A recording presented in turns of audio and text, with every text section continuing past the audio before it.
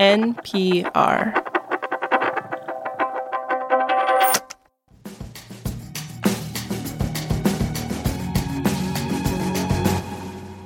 This is The Indicator from Planet Money. I'm Wailin Wong. And I'm Darian Woods. There is more turmoil this week for the financial system, and that has put the spotlight on the people our government hires to spot red flags at banks and make sure problems get fixed before they blow up into something bigger. We are talking about bank examiners. Today on the show, we will examine the work of bank examiners, what they do, what happens when they're not around, and why we might be running out of them.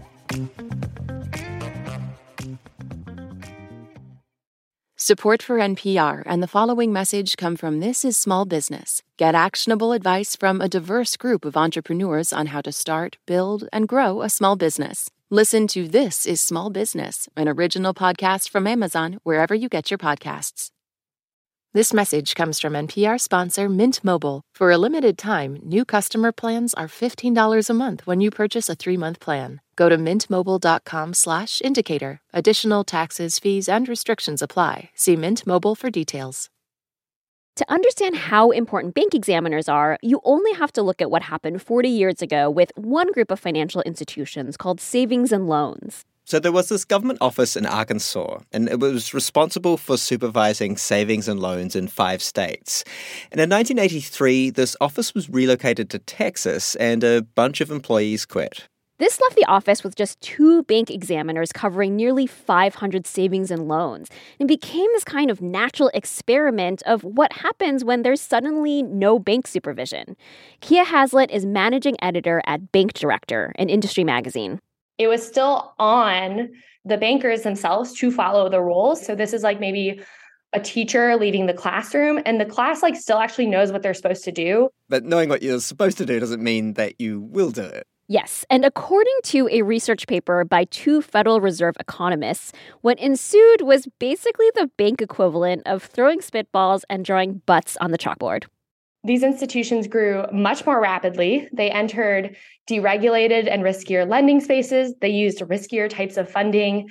And then it took 3 years for the head office in Washington to act. In 1986, hundreds of examiners descended on the region for a 6-week supervisory blitz.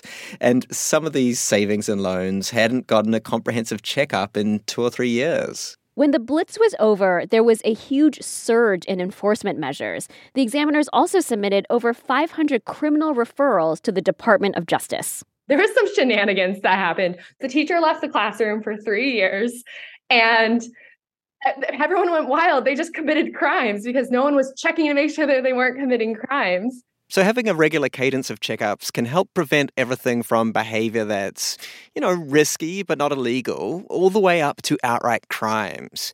And that's because bank examiners can be very thorough. They look at balance sheets and loan documents, written policies, and even board meeting minutes. They're combing through this material to figure out things like, is this bank liquid enough to handle all of its obligations?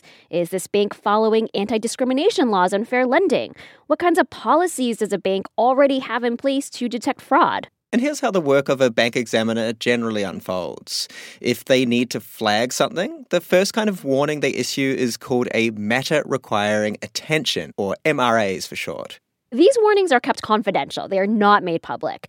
Now, if the problem doesn't get fixed, a regulator can escalate things by taking an enforcement action, like issuing a cease and desist order.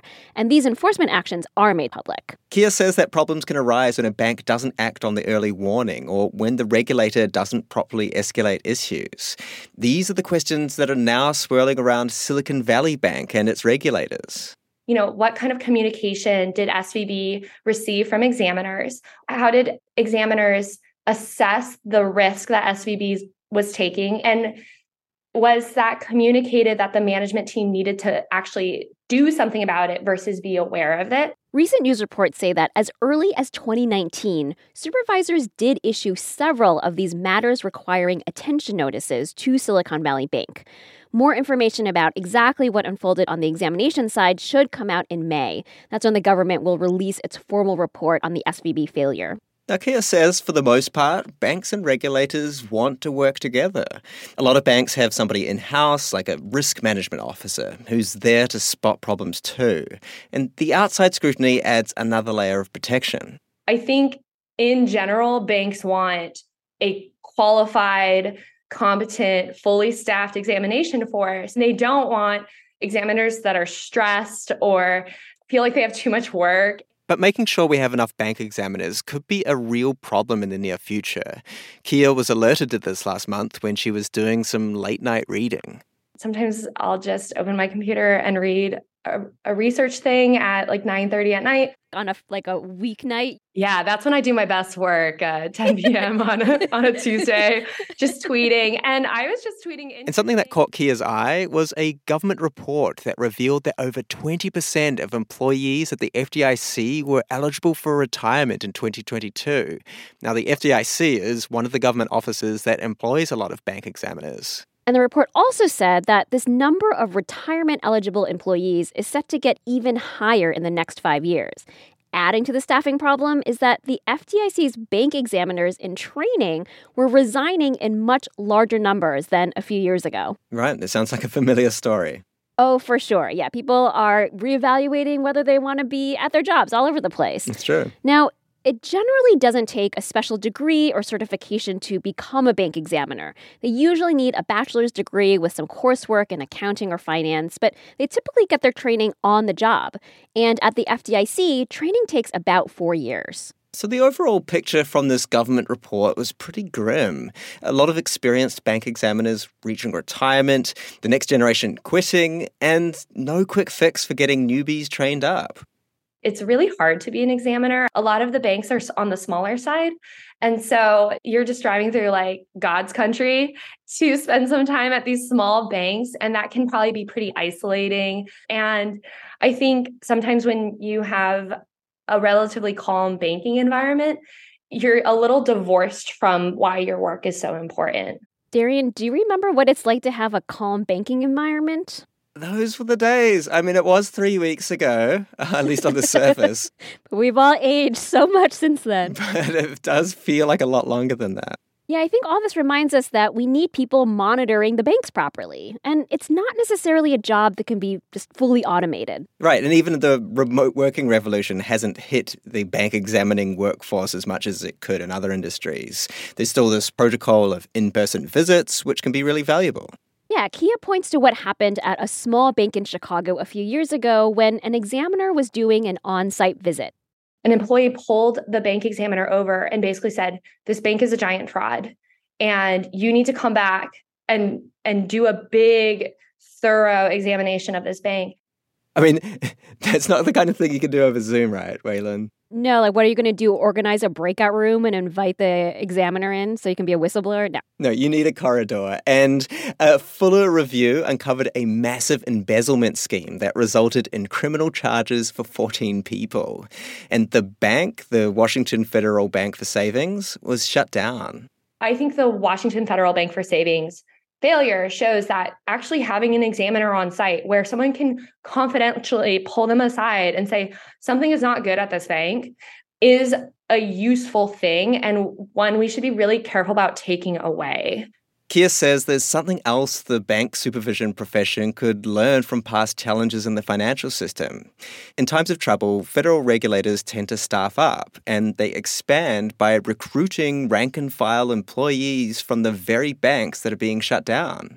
So if regulators end up closing more banks this year, it could create an intriguing hiring opportunity. Maybe we'll see some of the survivors of today's bank failures go on to prevent future ones.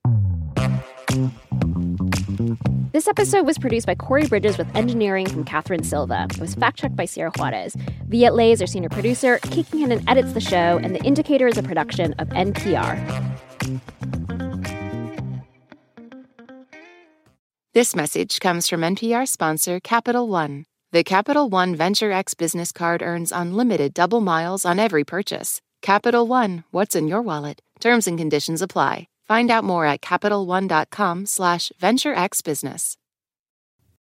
At this year's Oscars, Oppenheimer took home the award for Best Picture, Emma Stone and Robert Downey Jr. also picked up wins, and Ryan Gosling brought the Kenergy.